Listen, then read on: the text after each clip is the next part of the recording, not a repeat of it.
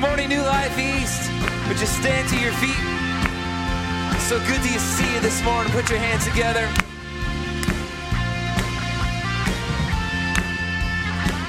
Come on, let's sing. The God of creation took our place. Come on. The God of redemption opened the way. The day you gave, sing it.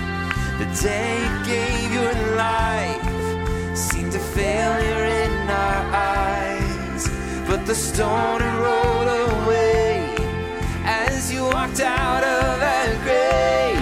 Let this place erupt with praise. Why do you look for the living among the graves? Jesus lives, all the earth sing out. The power of hell has been broken, and this changes everything.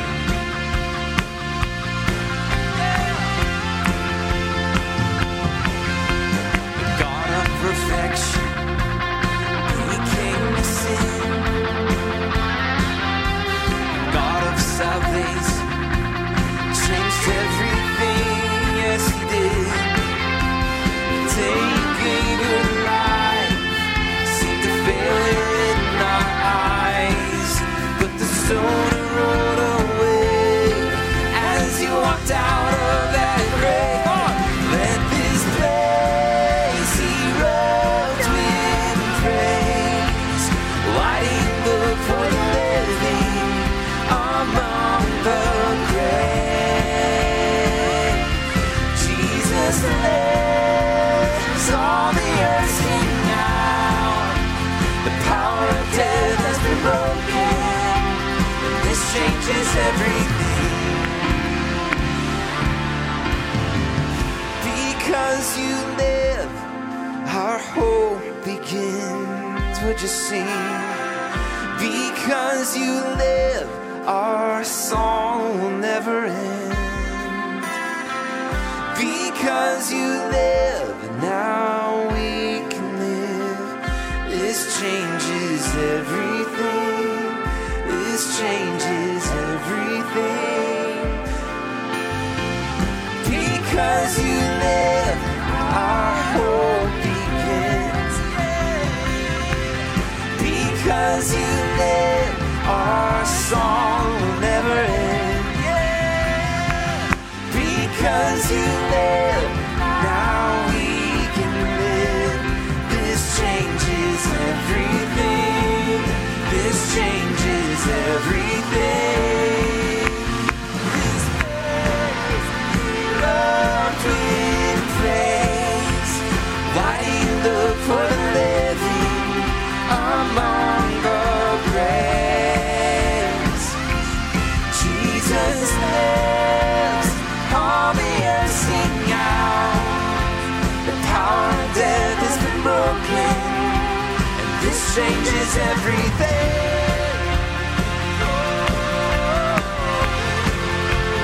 This changes everything. Come on, give praise in the house of the Lord this morning, church. Hey, you probably noticed. Good morning, everybody. The Lord be with you. You probably noticed as you walked in here this morning, we have a horse trough set up. That's not because we have horses here this morning, but we're baptizing folks this morning. So really special Sunday for us. Special Sunday for the church. Church has been doing this in horse troughs and rivers and baptismals and bathtubs for 2,000 years now. Somehow the Holy Spirit has been claiming water and making it a pathway into the life of God. And I'm thinking this morning about Paul's words in Romans chapter 6. Paul says this about baptism. He says that, don't you know that all of us who were baptized into Christ Jesus, we were baptized into his death? You know, that's what's happening today. It's a funeral. These folks that are saying yes to Jesus, they're going into the grave this morning so that they can come up in newness of life, which is what Paul says. He goes on to say that we were therefore buried with him through baptism into death, in order that just as Christ was raised from the dead through the glory of the Father, we too may live a new life. So here's what's happening in Paul's mind. That when we get baptized, what's happening is that we're getting all tangled up in the life, death, and resurrection of Jesus. We're actually saying that story is my story, that death, that's my death.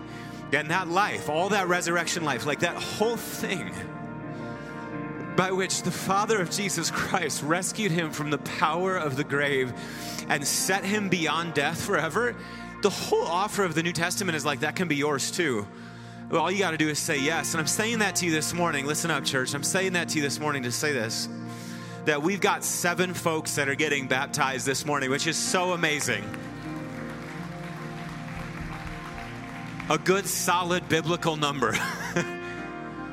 But there are some of you here this morning that you have never identified yourself with Jesus in this way. And you've got faith in Jesus in your heart. You've been walking with Jesus. Or maybe you've been coming here for a few weeks and you've sensed some confidence growing in Jesus. This is your morning.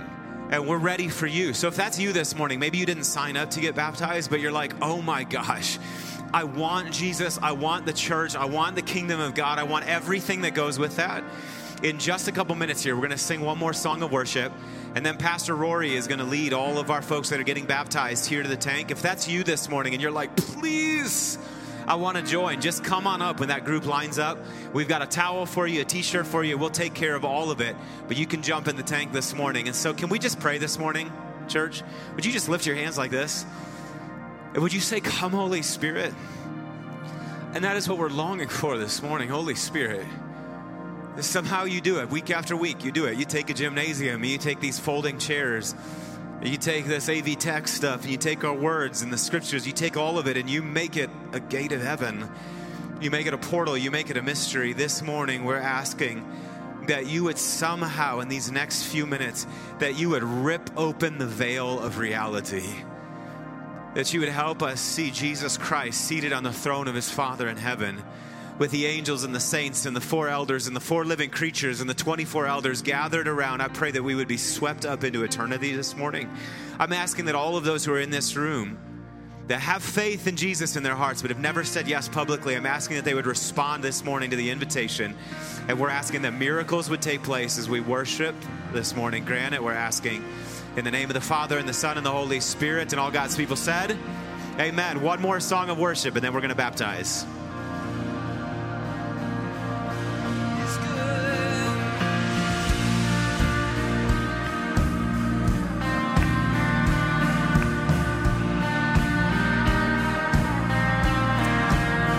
God, you're so good.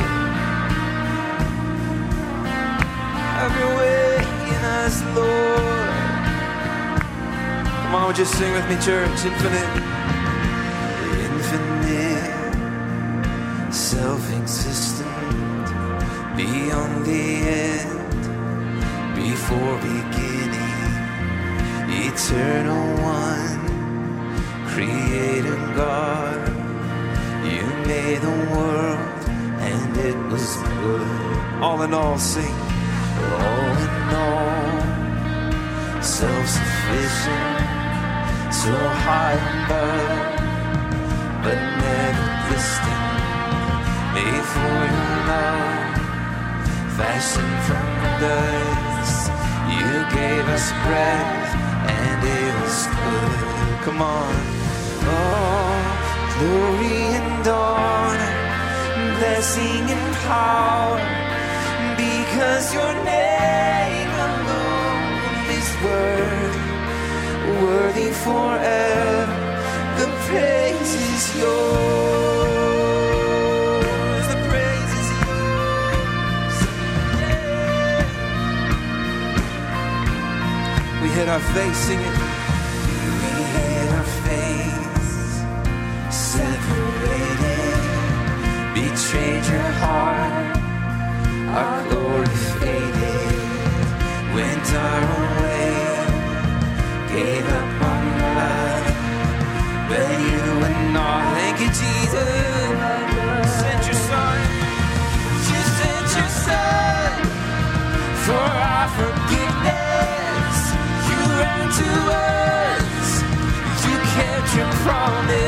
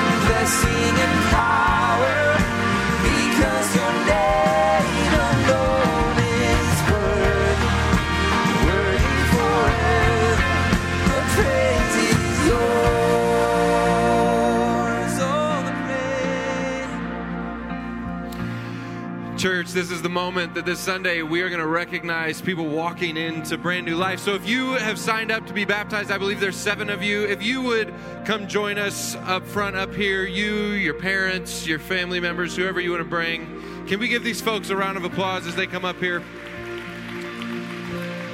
Do me a favor, come line up on this side. Friends, you'll notice a theme this morning, and it's that those who are getting baptized are like the youngest among us. Which, yeah. I think what's beautiful about that is not that, Jesus had this moment where he looked out in a crowd and saw these kids and he said, "Would you let the little children come to me?" We know that Jesus has no reservations about kids approaching him. Jesus is safe. Jesus is to be trusted. But what I think is beautiful about this moment is that what we have in front of us is that the role models of faith in this moment for us are the youngest among us. That there are those of us in the room who are adults who have walked through a lot more life than these kids have, and what they are choosing to do in this moment is say, I know that the world is going to tell stories about me. I know that the world is going to attempt to cast a narrative about my life, and what I'm doing in this moment is I'm grafting my story into the great story of Jesus. And for those of you that are adults in this room, some of you who have been like on the fence about faith, I hope that this morning what you can do is, as you see these kids getting baptized, is that you can find yourself in their story, that they're making a loud declaration of faith, that they're grafting themselves into what Jesus is doing. And one of the ways that we have marked that throughout history is by announcing the creed together. So those of you that are getting baptized, I want to invite you to turn around and face a screen. But listen, they're not just declaring their faith this morning on their own. We're doing this together as a community. So church, would you declare the creed with us this morning? We believe in one God, the Father, the Almighty, maker of heaven and earth, of all that is seen and unseen. We believe in one Lord, Jesus Christ, the only Son of God, eternally begotten of the Father, God from God, light from light, true God from true God, begotten, not made, of one being with the Father. Through him all things were made. For us and for our salvation, he came down from heaven. By the power of the Holy Spirit, he became incarnate from the Virgin Mary and was made man. For our sake, he was crucified under Pontius Pilate. He suffered death and was buried. On the 3rd day, he rose again in accordance with the Scriptures. He ascended into heaven and is seated at the right hand of the Father. He will come again in glory to judge the living and the dead, and his kingdom will have no end. We believe in the Holy Spirit, the Lord, the giver of life, who proceeds from the Father and the Son. With the Father and the Son, he is worshiped and glorified. He has spoken through the prophets.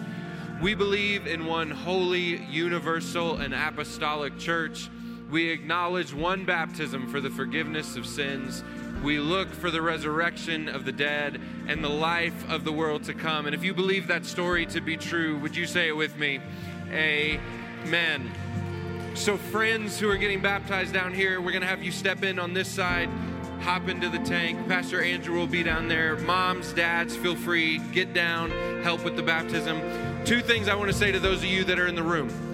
There are some of you in here who have wanted to make this decision, like you've wanted to mark your life this way, but for whatever reason, apprehension, anxiety, fear, just plain old wonderment about if this could not be for you, this is the time to do this. Would you let these little ones be the inspiration of faith for you?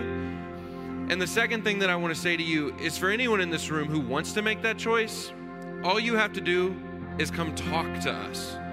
I'm going to stand down here on the side. If there are those of you in this room who are going, you know what, I just need to make this decision. I just need to get in this tank, dry clothes and all, come and have the conversation. Before these kids step into the tank, would you join me in extending a hand, praying over those who are getting baptized this morning? God, we are so humbled by the faith of children, that they are simply saying, what I have heard about Jesus, I trust to be true.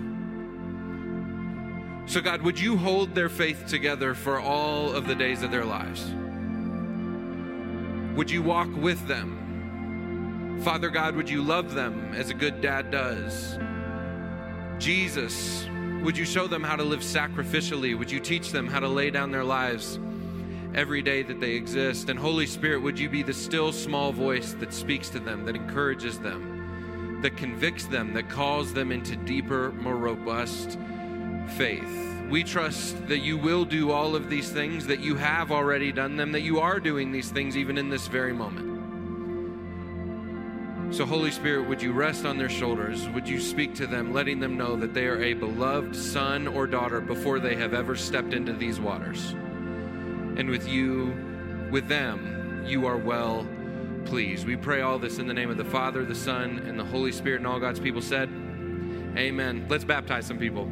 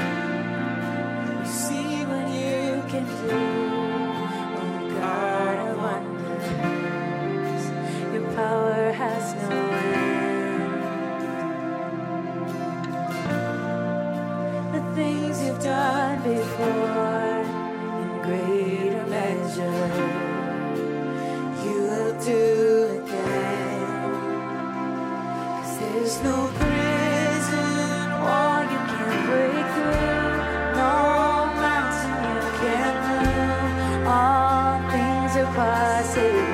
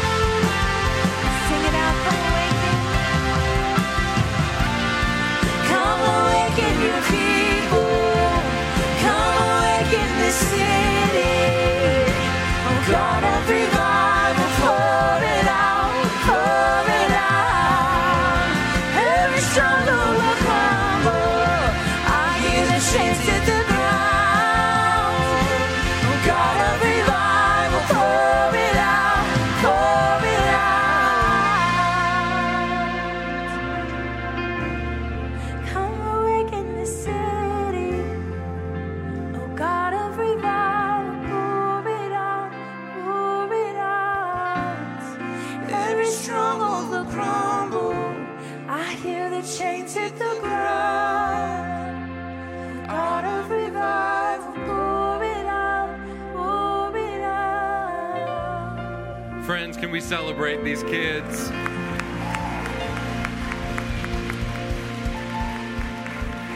Families, you guys go get your kids all dried off. Go get their clothes changed. Kids over here, you guys are dismissed. You can head back to children's ministry.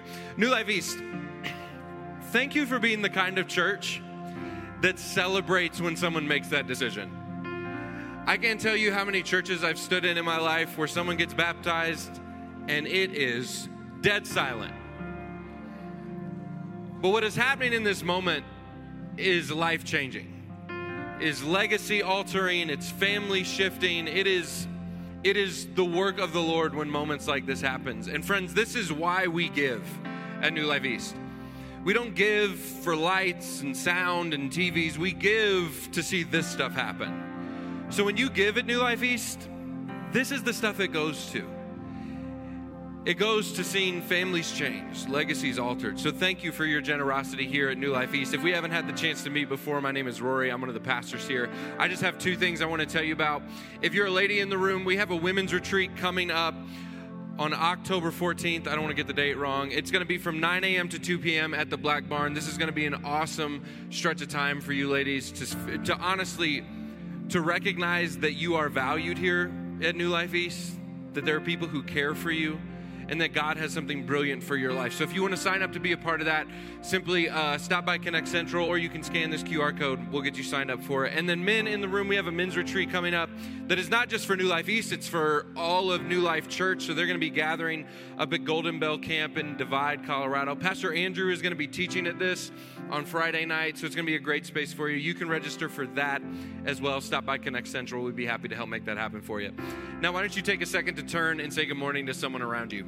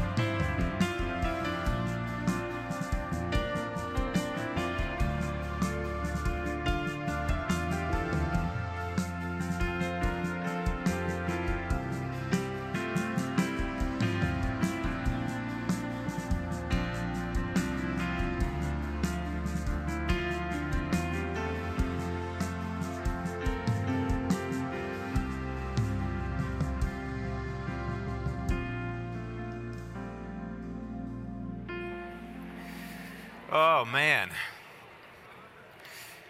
Y'all, I don't know about you, but I was like, well, the Lord be with you. I'm going to get the room back together here. Man, that was like ugly cry for me. So many of them, especially Peyton, she's not in here, but Peyton, the first girl that got baptized, some of you don't know this, but she was our junior volunteer of the year last year. And her story is so beautiful. Just started riding, like her family lives in the neighborhood here, and she started riding her bike to church on her own. And all of a sudden, faith in Jesus starts awakening in her, and we've just watched this incredible transformation in her life into like, who can do that but God, you know?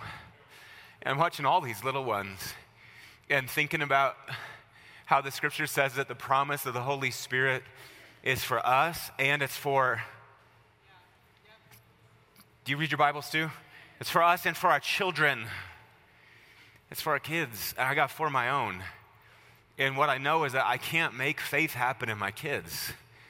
Only the Holy Spirit can do that. And we've done our best as parents to try to instruct our kids and bring them up in the training, the nurture, and the admonition of the Lord. But genuine faith only happens because the Spirit provokes it. And to see the Spirit provoke faith in 7 people this morning as he's provoking faith, God Almighty, I will never get over that as long as I live. So I'm so proud of all of you that got baptized this morning. And look, the tank is still open. So there might be some of you that are here this morning and you're like, oh, did I miss my opportunity? You didn't. So I'm going to read the Bible and talk for a little bit, and then we're going to come to the table of the Lord and take communion. But if you need to get baptized this morning, there still is time to do it. So just come and talk to us and we'll get you in those waters of baptism. I thought I'd use this morning, we're in the book of 1 Kings. I'll be in chapter 9, so I'll invite you to turn there. But I thought I would use this opportunity, since we have baptized a handful of folks, just to remember what the life of discipleship entails. So one of the things that we believe in the church about baptism is that when you get baptized, that's not like a moment that you ever really graduate from. Sort of like 23 years ago, Mandy and I got married. And so when we put the rings on each other's fingers, you don't like graduate from that and move on, but you really spend the rest of your life reckoning with whatever it was you did that day when you said, I do. And that's what the life of discipleship is. The life of discipleship is our spending the rest of our lives reckoning with just what happened when we went into the waters of baptism. So I want to talk some about that this morning. We're in the book of 1 Kings, chapter 9. You kind of know the story of kings at this point. King David has died. He's passed the kingdom on to his son Solomon. Solomon has been given several big charges about what to do. He had some issues kind of in his kingdom early on. He put those issues to rest. He spent about 20 years building the temple, so that place for God's presence to dwell. And then he spent another, 7 years building the temple, and then it was like another 13 years building the palace. So kind of this central point of administration. And so you have this thing that represents the presence of God, and then the temple, which represents the rule of God. And now we come to this moment in 1 Kings chapter 9, where really it's like all of the big work of Solomon's in terms of establishing the kingdom is really more or less finished. There's some other tidying up work that he's got to do, but to have the temple finished and the palace completed and to be at rest kind of at the edges of the empire is really a big moment. And early on in his reign, Solomon had the Lord appear to him one time and begin to say some things to him. And now here again, he has the Lord appear to him a second time. And I want you to listen very carefully to what the Lord says to Solomon, because what he says to Solomon, as it turns out, he's also saying to us, hear the word of the Lord, 1 Kings chapter 9. When Solomon had finished building the temple of the Lord and the royal palace and had achieved all he had desired to do, the Lord appeared to him a second time, as he had appeared to him at Gibeon. And the Lord said to him, I have heard the prayer and the plea that you have made before me. I have consecrated this temple which you have built by putting my name there forever. My eyes and my heart will always be in that place. And as for you, if you walk before me faithfully with integrity of heart and uprightness, as David your father did, and if you do all I command and observe my decrees and my laws, I will establish your royal throne over Israel forever, as I promised David your father when I said, you shall never fail to have a successor on the throne of Israel. But if you or your descendants turn away from me and don't observe the commands and the decrees that I've given you, and if you go off to other gods and worship them, then I will cut off Israel from the land I have given them and will reject this temple I have consecrated for my name. Israel then will become a byword and an object of ridicule among all peoples. And this temple will become a heap of rubble, and all who pass by will be appalled and will say, why has the Lord done such a thing to this land and to this temple? And people will answer this. They will say, because they have forsaken the Lord their God, who brought their ancestors out of Egypt, and have embraced other gods, worshiping and serving them.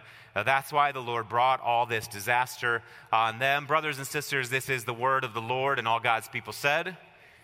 Now let's pray.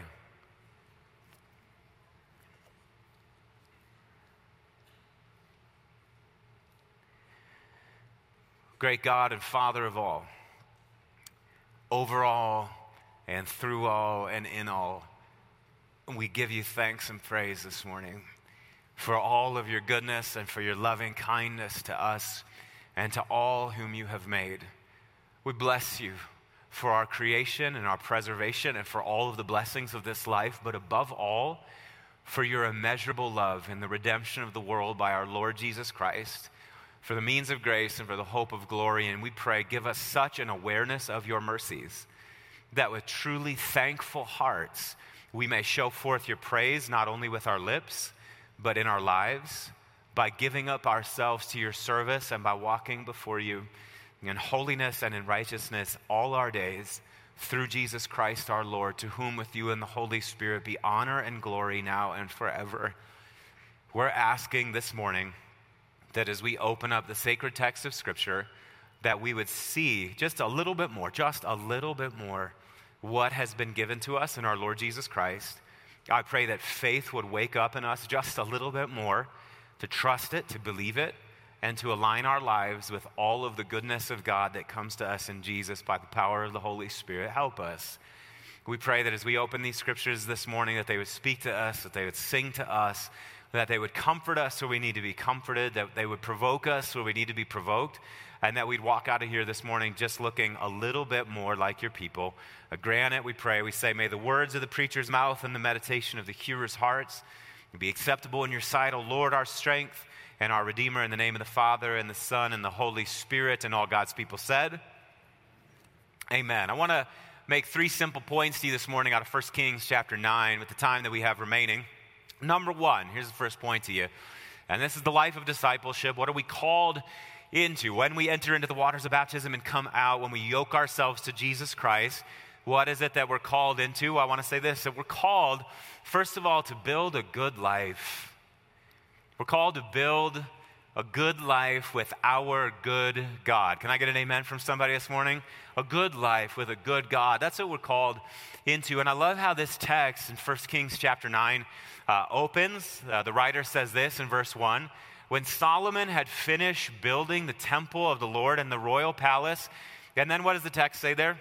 Why don't you say it real loud, church? And had achieved all what? And had achieved all that he had desired to do. And you know, when the writer says that, all he had desired to do, the writer doesn't say it with any kind of judgment. That's not pejorative. The writer is not like, oh yeah, when he had done all he desired to do, then God finally got his turn. It's not like that. God gave the kingdom to Solomon and put the dreams and the desires in Solomon's heart so that Solomon would do those things. When he'd finished building the temple of the Lord and the royal palace and had achieved all he had what? All he had desired to do. And then it goes on into the rest of all he had desired to do. Now that's really interesting. The commentators of the Old Testament, when they write about this passage, most of them will say that one of the things that you start seeing as you look at 1 Kings unfold is that Solomon is really positioned as like a new Adam. He's a second Adam.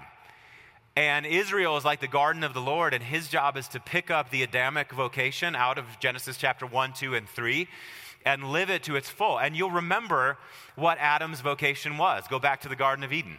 Remember that the Lord creates the heavens and the earth, and then he creates this place, the Garden of Eden, and he creates Adam and Eve inside of it. And do you remember what the Lord says to Adam and Eve?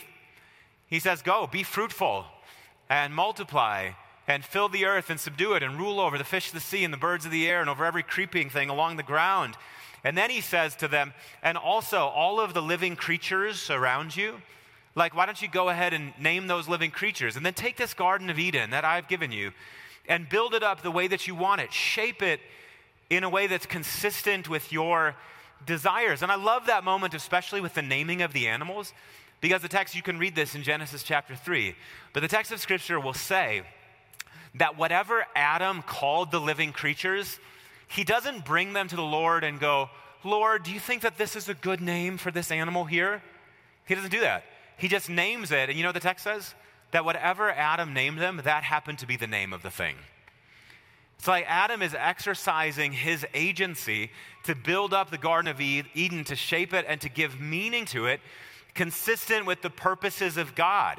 And Solomon now is picking up that vocation, and he's doing the same thing. The thing that Adam didn't do because of disobedience, all of a sudden Solomon really begins to do. Guys, we're called to build up a good life with our good God. Can I get an amen from somebody this morning? a good life with our good God. And I think that this is one of the places where Christians sometimes get a little bit tripped up. I've been a pastor now going on 20 years. I've been in the church all my life. And I've had so many conversations with people over the years where they're so very stressed out, about like, what is the will of God for my life? I just don't know, Pastor. I've been praying and asking God what the will of God for my life is, and I just don't know, should I live in Colorado or California? Should I live in Wisconsin or Maine? Should I go to this school or that school? Should I marry this person or that person? Should I study this for a degree or that other thing for a degree? Should I get a cat or a dog for a pet? And of course the answer is a dog. That's right. And if I do get the cat, what should I name the cat? And I say, I can't help you at that point because you already disobeyed. You stepped out of I'm just kidding. I've got a cat. She's fine. We're so stressed about the minutia of our lives because somewhere along the line, we were convinced that it was our job to crack open the mind of God about all of the little details about our lives, and therefore we cannot act until we know just what God thinks about this, that, and the other thing. And do you know what I think what God says about most of those things? Go do what's in your heart to do. California or Colorado, which do you like better? Colorado. Wisconsin or Maine, what major do you do what's in your heart to do? Think about what the scripture says about Solomon here in chapter 9. When Solomon had achieved all that he had desired to do, and the Lord blesses that. We're called to build up a good life with our good God, and we have said this to our teenagers. 3 of our kids now are teenagers. We have 4 kids, Ethan, Gabe, Bella, and Liam.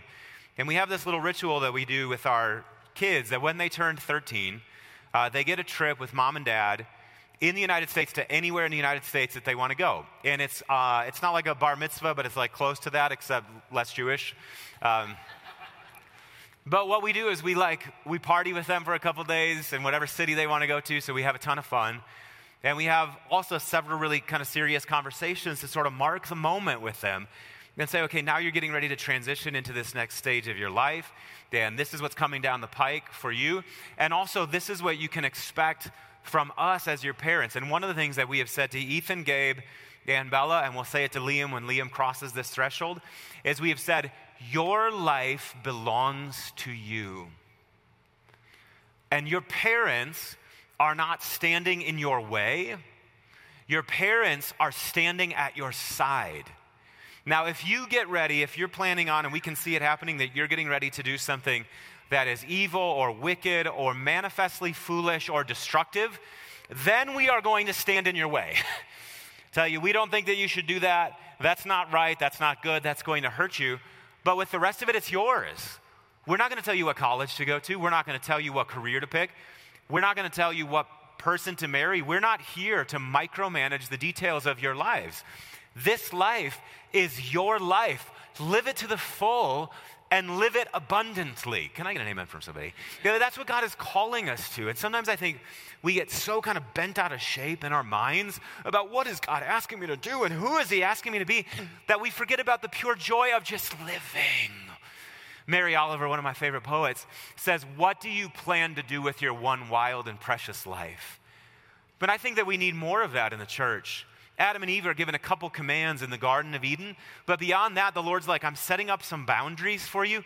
Why don't you build this up in a way that pleases you and benefits one another and glorifies me? We need more people to do that. I got to hang out a couple weeks ago with one of my good friends in the church, and I won't say who this person is because it would embarrass him a little bit, but 5 years ago, I got to know this guy for the first time, and him and his family were new to Colorado Springs, and he was just starting a new career, new job, trying to make a new life here. And I remember getting lunch with him and hearing the story and saying to him, man, I'm so inspired by what you're planning on doing. I just want to be a friend to you, a pastor to you. You let me know what you need from me, And life is busy and hectic, and we've maintained our relationship over the last several years. But then I caught up with him just a couple weeks ago and got lunch, and I said, man, catch me up on all the things that are going on in your life. And he said, Andrew, you just won't believe it.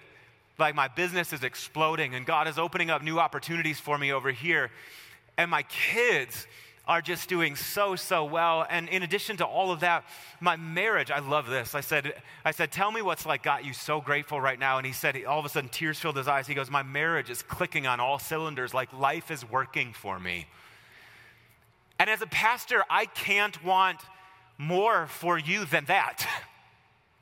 Than that you would fear the Lord your God and then live your life in a way that glorifies him and builds up the world. Think about what Solomon says in Ecclesiastes chapter 5. He says, this is what I've observed to be a good thing, that it's appropriate for a person to eat and to drink and to find satisfaction in their toilsome labor under the sun during the few days of their life that God has given them, for this is their lot. Verse 19, moreover, when God gives someone wealth and possessions and the ability to enjoy them, to accept their lot and be happy in their toil, this, Solomon says, it's a gift from God. Verse 20, they seldom even reflect on the days of their life because God keeps them occupied with gladness of heart. Can you imagine what that would be like? To be like so inside your life that the eating and the drinking and the working of it, you're hardly even reflecting on like the big things because you're just so caught up in the sheer joy of living. Do you know that's what God is calling you to? I don't know what's in your heart to do. I don't know what you're dreaming about for your life, but the scripture says just take your plans and you submit them to the Lord. And that's what I do. I go, God, the psalmist says in Psalm 16 that the boundary lines have fallen for us in pleasant places.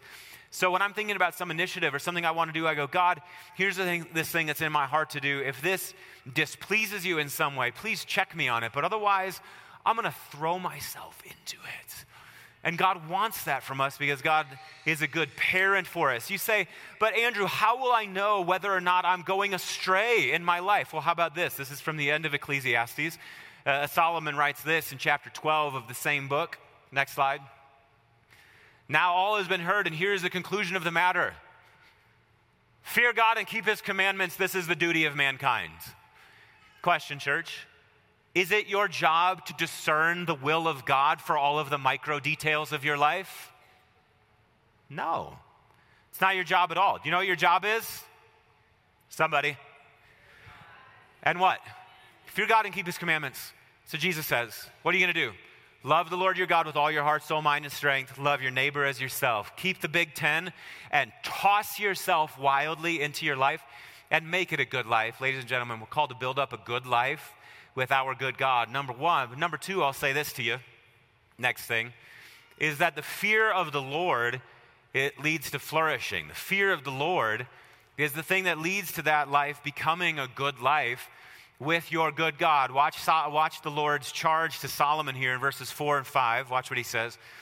As for you, if you walk before me faithfully, with integrity of heart and uprightness, as David your father did, and if you do all I command, and observe my decrees and my laws, verse 5, I will establish your royal throne over Israel forever, as I promised David your father when I said you will never fail to have a successor on the throne of Israel. So Solomon is being blessed in all of the things that he had desired to do, but the Lord also reminds him, hey buddy, remember about fearing God and keep his commandments? Like if you want to keep this thing going, if you want it to flourish the way that I desire it to flourish in your life, would you please just walk before me in integrity of heart and wholehearted devotion? Keep giving yourself to me. But don't be distracted. Don't be pulled to the right or to the left. Keep your foot from evil. And I promise that I will establish your line in the same way that I established the line of your father David. Same thing. Go back to the Garden of Eden. The Lord tells that first couple to be fruitful and multiply, fill the earth and subdue it. You remember that? You remember that he also says to them, build up the Garden of Eden and take care of it. You remember that? So it's the space that they're called to build up. You'll remember that he also says to them, here's the living creatures, call them whatever you want to call them. But there were also other commands that were given to that first couple. Do you remember what the one final command was? In the middle of the garden, there were planted two trees, the tree of life and the tree of the knowledge of good and evil. And what does the Lord say about the second tree? Yeah, just don't eat of that. Like I'm just asking you, just don't eat of that. Because in the day that you eat of that, you will surely die. But the other stuff, the be fruitful and the multiply, the fill the earth and the subdue it, the taking care of the garden, the naming the animals, and also, by the way, the tree of life is in the Garden of Eden. Like, if you want, you can gorge yourself on life. Eat it all day long as the day is long. Fill your belly with life. Just avoid this one thing over here because this will destroy you. The fear of the Lord, obedience to God, leads to our flourishing. The psalmist knows this. Psalm 1.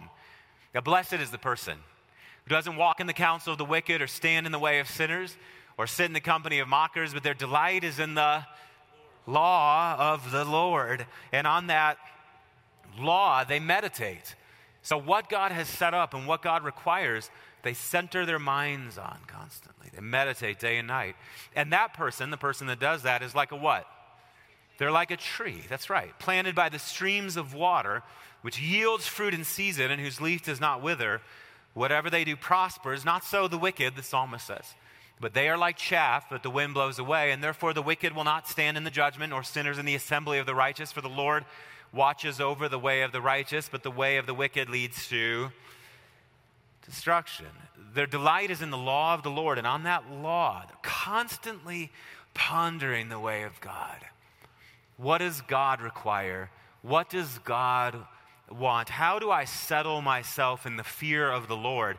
And somehow by meditating on the law of the Lord, they become the kinds of persons that are constantly drawing up life straight from the source. Now, this also, by the way, is one of the places in Christianity where I think that we get tripped up. Because when we think about the law of the Lord, most of us don't have happy, fuzzy, positive connotations around that, do we?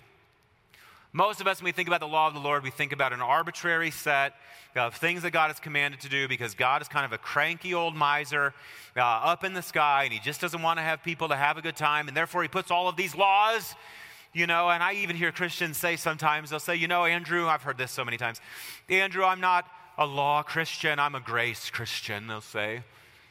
In the new covenant, we've graduated from all of that law stuff, and now we just kind of float in this happy, wispy, ethereal realm of pure grace. And I think that this is a profound misunderstanding because the law of the Lord is not an arbitrary set of things that God gives us because he just happens to have certain preferences about some things.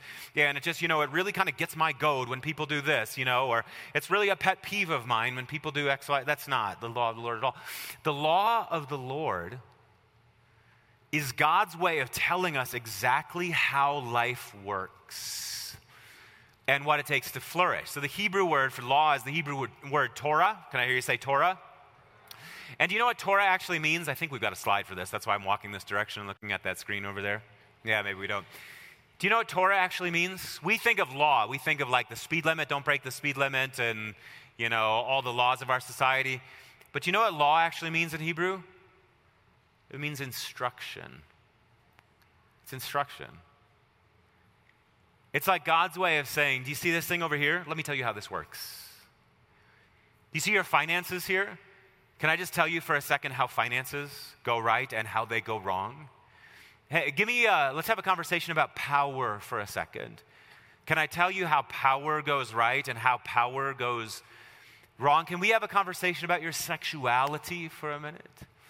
Can we tell you how bodies go right and how bodies go wrong? I want to give you my Torah, my instruction, so that you understand more deeply what it takes to flourish. I'll give you an example of Torah. Can I tell you about the best bite of food I have ever had in my entire life?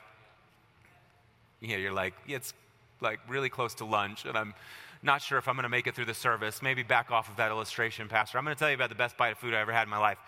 So like 6 or 7 years ago, Mandy and I were celebrating an anniversary. Actually, it might have been 8 or 9 now.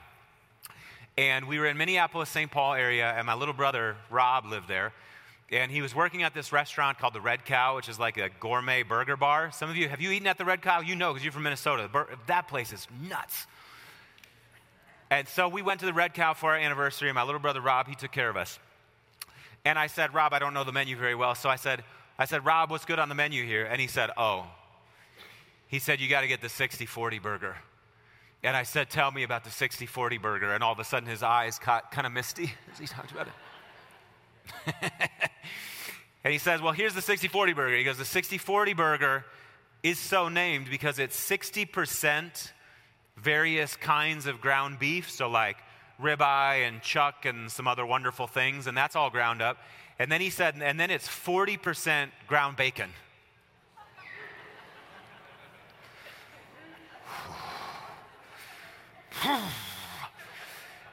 Just felt the anointing fall upon me there. I'm actually not even kidding. And so that's the patty, he said. And so then they cook that patty. They get like a nice sear on it so that it's got like a nice crust. And then what they do is they put an aged smoked cheddar on the top of it.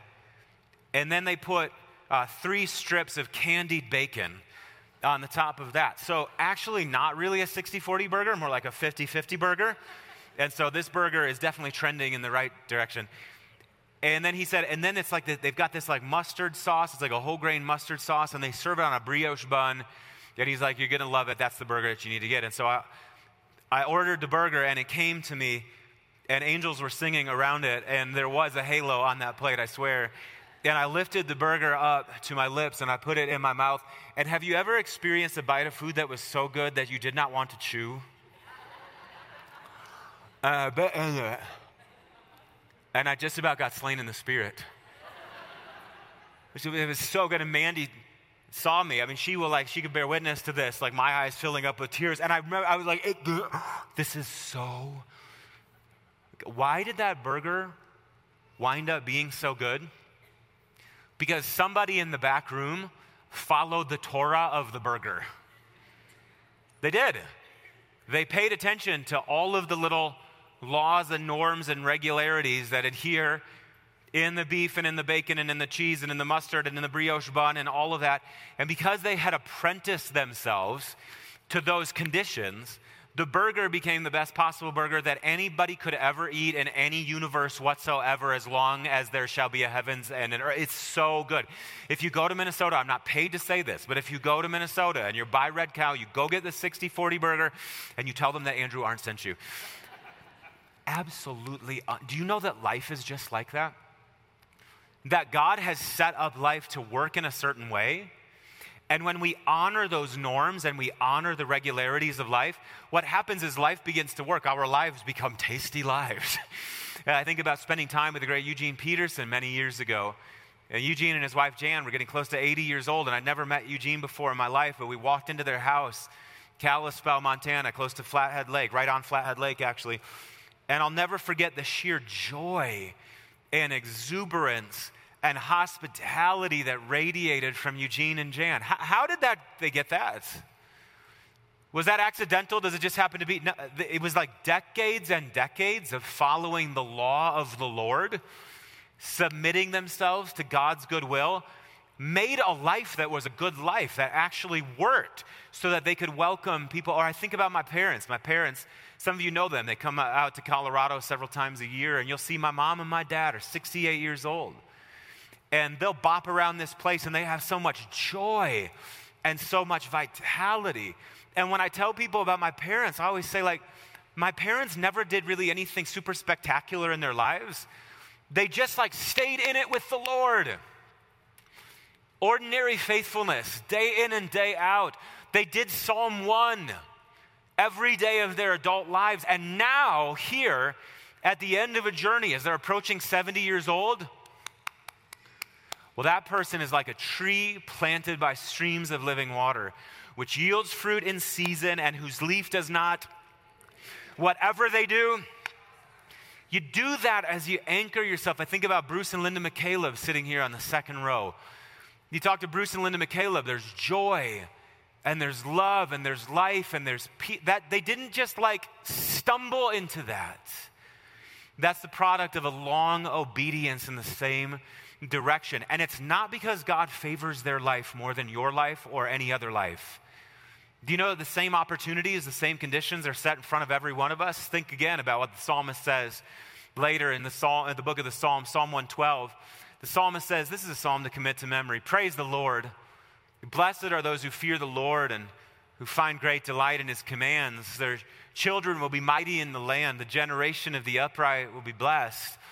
Wealth and riches are in their houses, and their righteousness endures forever. Even in darkness, I love this, light dawns for the upright, for the gracious and compassionate and righteous person. Good will come to those who are generous and lend freely, who conduct their affairs with justice. Surely the righteous, they'll never be shaken. They will be remembered forever. Verse 7, they'll have no fear of bad news. Their hearts are steadfast, trusting in the Lord. Verse 8, their hearts are secure. They will have no fear. In the end, they will look in triumph on their foes. Verse 9, they've freely scattered their gifts to the poor. Their righteousness endures forever. Their horn will be lifted high and honored. The wicked, however, will see and be vexed. They will gnash their teeth and waste away. The longings of the wicked will come to nothing. Brothers and sisters, do you know that this can be yours? It's yours if you want it. All you have to do is submit yourself to the law of the Lord and then throw yourself into the life that God has given you, and things will come. Circumstances will happen that knock you off kilter, and there will be times that the rain will come and the winds will blow against the house, and there will be great hurricanes and tornadoes and storms in your life. God knows Mandy and I have had those over 25 years of being together. But remember what Jesus says in Matthew chapter 7? That the person who hears the words of his and puts them into practice is like a wise person that dug down deep and laid their foundation on do you know it? The rock. And the waves came, and the rains came, and the wind blew, and it beat against that house, and yet it did not fall. Why? Because it was well built. What are you building your life on? Are you building it on the fear of the Lord, or are you building it on something else? And so God wants us to build a good life with our good God. And the fear of the Lord leads to flourishing. And then we'll close with this, and with this we'll begin to make the turn into communion.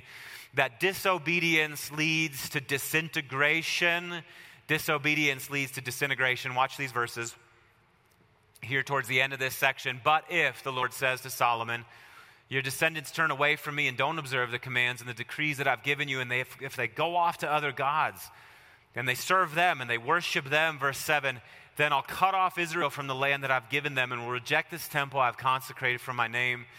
Israel will then become a byword and an object of ridicule among all the peoples, verse 8, and this temple will become a heap of rubble.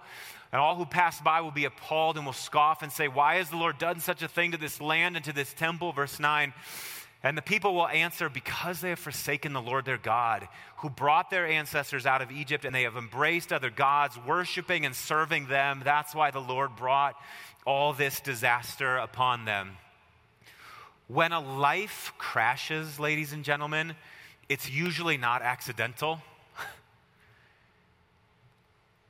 The Lord here is standing up in front of Solomon, and he's saying, Solomon, buddy, I've given you everything that you need for life and godliness.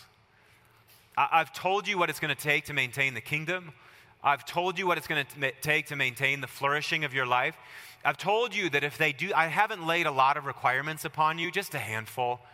Fear me and keep my commandments. Would you do those things, buddy? But listen, if you turn away from me, and you start worshiping and serving other gods, if you start making your life about other things, if you start dishonoring me and you start dishonoring other people, I promise you that this thing that you have built, which right now seems so amazing, which right now seems so imposing, which right now seems eternal, I promise you it'll begin to disintegrate and collapse. Disobedience leads to disintegration. And I choose that word very carefully.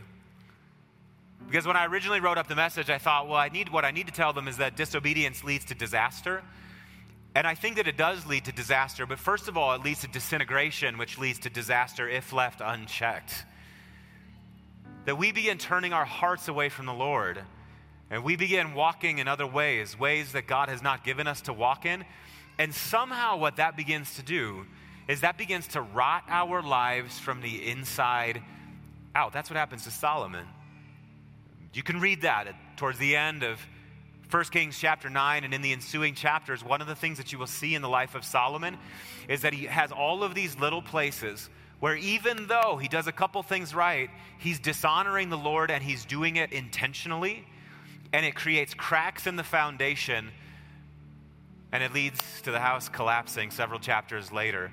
Disobedience leads to disintegration, which leads to disaster if left unchecked, which is why we must do this one thing. This is the daily practice of those who follow Jesus. We guard our hearts. We watch ourselves. We don't assume that we've got it all figured out. We don't assume that we're doing it right. In fact, we assume most of the time that somewhere along the way that we're missing it. And so the daily prayer that I pray before the Lord is, search me, O God, and know my heart. Test me and know my innermost thoughts. See if there's any offensive way. I pray that prayer regularly. And I also pray this. I pray the prayers of Moses, the man of God. I say, Lord, teach me your ways and show me your glory. Like, search my heart, show me how to live, and then show your face to me. And so that, with that in mind, church, can we stand this morning? The Apostle Paul calls us, as we come to the table of the Lord, to examine ourselves, to search ourselves. And so I want you this morning just to hold your life, your heart, your ways before the Lord. And I want you just to invite the Lord to search you. We are called to love the Lord our God with all of our heart and all of our soul and all of our mind and all of our strength. And yet there are so many places where we don't do that. We've made our lives not about God. We've made our lives not about the love of other people. Instead, we've served ourselves. We're living selfishly. And what it's doing is it's creating chaos in our lives, and it's putting cracks in the foundation. And so this morning, we ask that you'd search us, Holy Spirit. We say, search us through and through. Would you help us? Would you come? Would you open our hearts up to you in a fresh way? And this morning, as we come to the table of the Lord, we're asking that you would reset us in righteousness, reset us in holiness, reset us in the fear of the Lord. Grant that, we're asking, in the name of the Father and the Son and the Holy Spirit. And all God's people said. And so we remember before you, Lord Jesus, that on the night that you were betrayed, after you had given thanks, you took the bread and you broke it. And you gave it to your disciples and you said, take this, all of you, and eat. This is my body, broken for you. Do this in remembrance of me. And in the same way, after the supper, he took the cup, saying, drink from this, all of you. This cup is the new covenant in my blood, which is poured out for many for the remission of sins. Do this whenever you drink it in remembrance of me. Lord Jesus, we ask that you would take now bread and cup. We ask that as the great high priest, you would lift them up before the face of your Father in heaven, that you would bless them and break them and fill them with your Spirit and us with them. And that somehow all of this would be a participation in the body and the blood of the Lord Jesus Christ. Grant it, we're asking in Jesus' name, and all God's people said. Amen. I'm going to invite our servers to come forward this morning to serve communion. Communion, as always, will be up front on my right and my left. If you come forward, you're going to come up the center aisle here. You'll receive a cracker, dip it in the cup, and then take it as you head back to your seat. And some of you this morning, you also, and maybe just everybody, maybe this is an opportunity also for you in a posture of repentance to remember your baptism this morning. And so as you come forward to receive communion, you might just consider washing your hand, taking your hands and putting them in that water as a way of saying that these waters are my waters, Lord Jesus, and I am bound to you in life and in death. Renew me, make my life new. So brothers and sisters, I say to you, these are the gifts of God given for the people of God. Come forward and receive communion.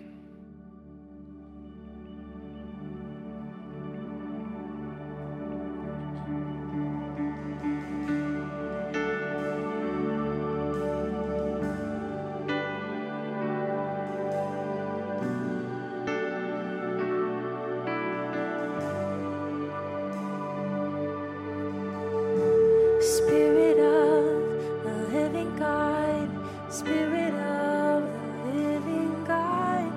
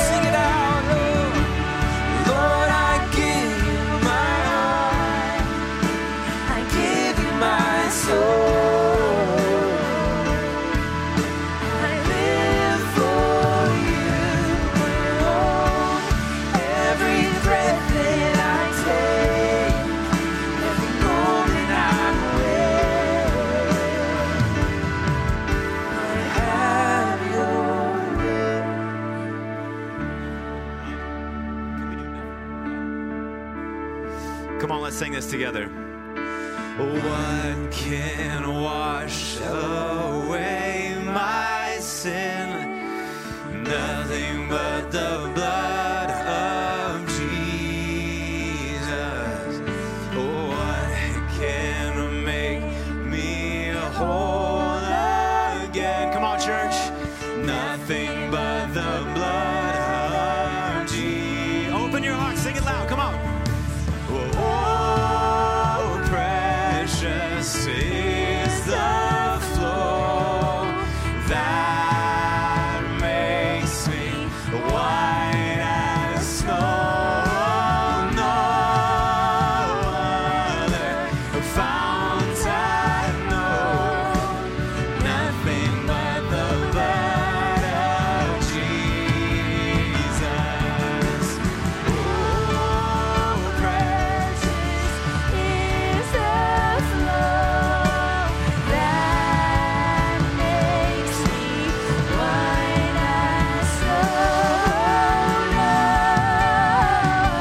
other fount I know, nothing but the blood of Jesus. nothing can percent it.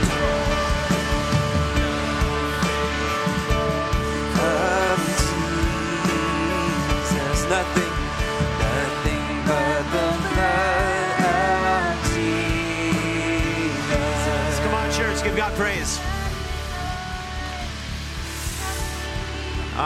Lift your hands like this. Receive this blessing as you go. Aren't you thankful for Jesus? Good gosh. Jesus, we thank you for cleansing us and renewing us. We thank you for claiming us here. You've plucked us out of darkness. You put us into the marvelous light. You cleansed us, renewed us, filled us with your spirit. You've done everything for us.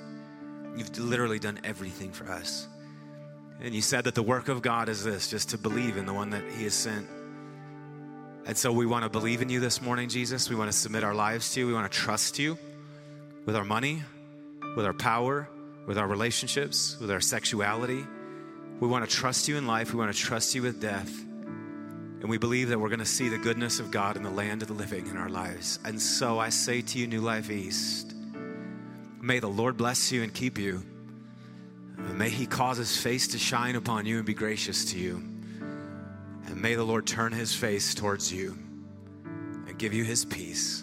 In the name of the Father and the Son and the Holy Spirit, grace, mercy, and peace be with you.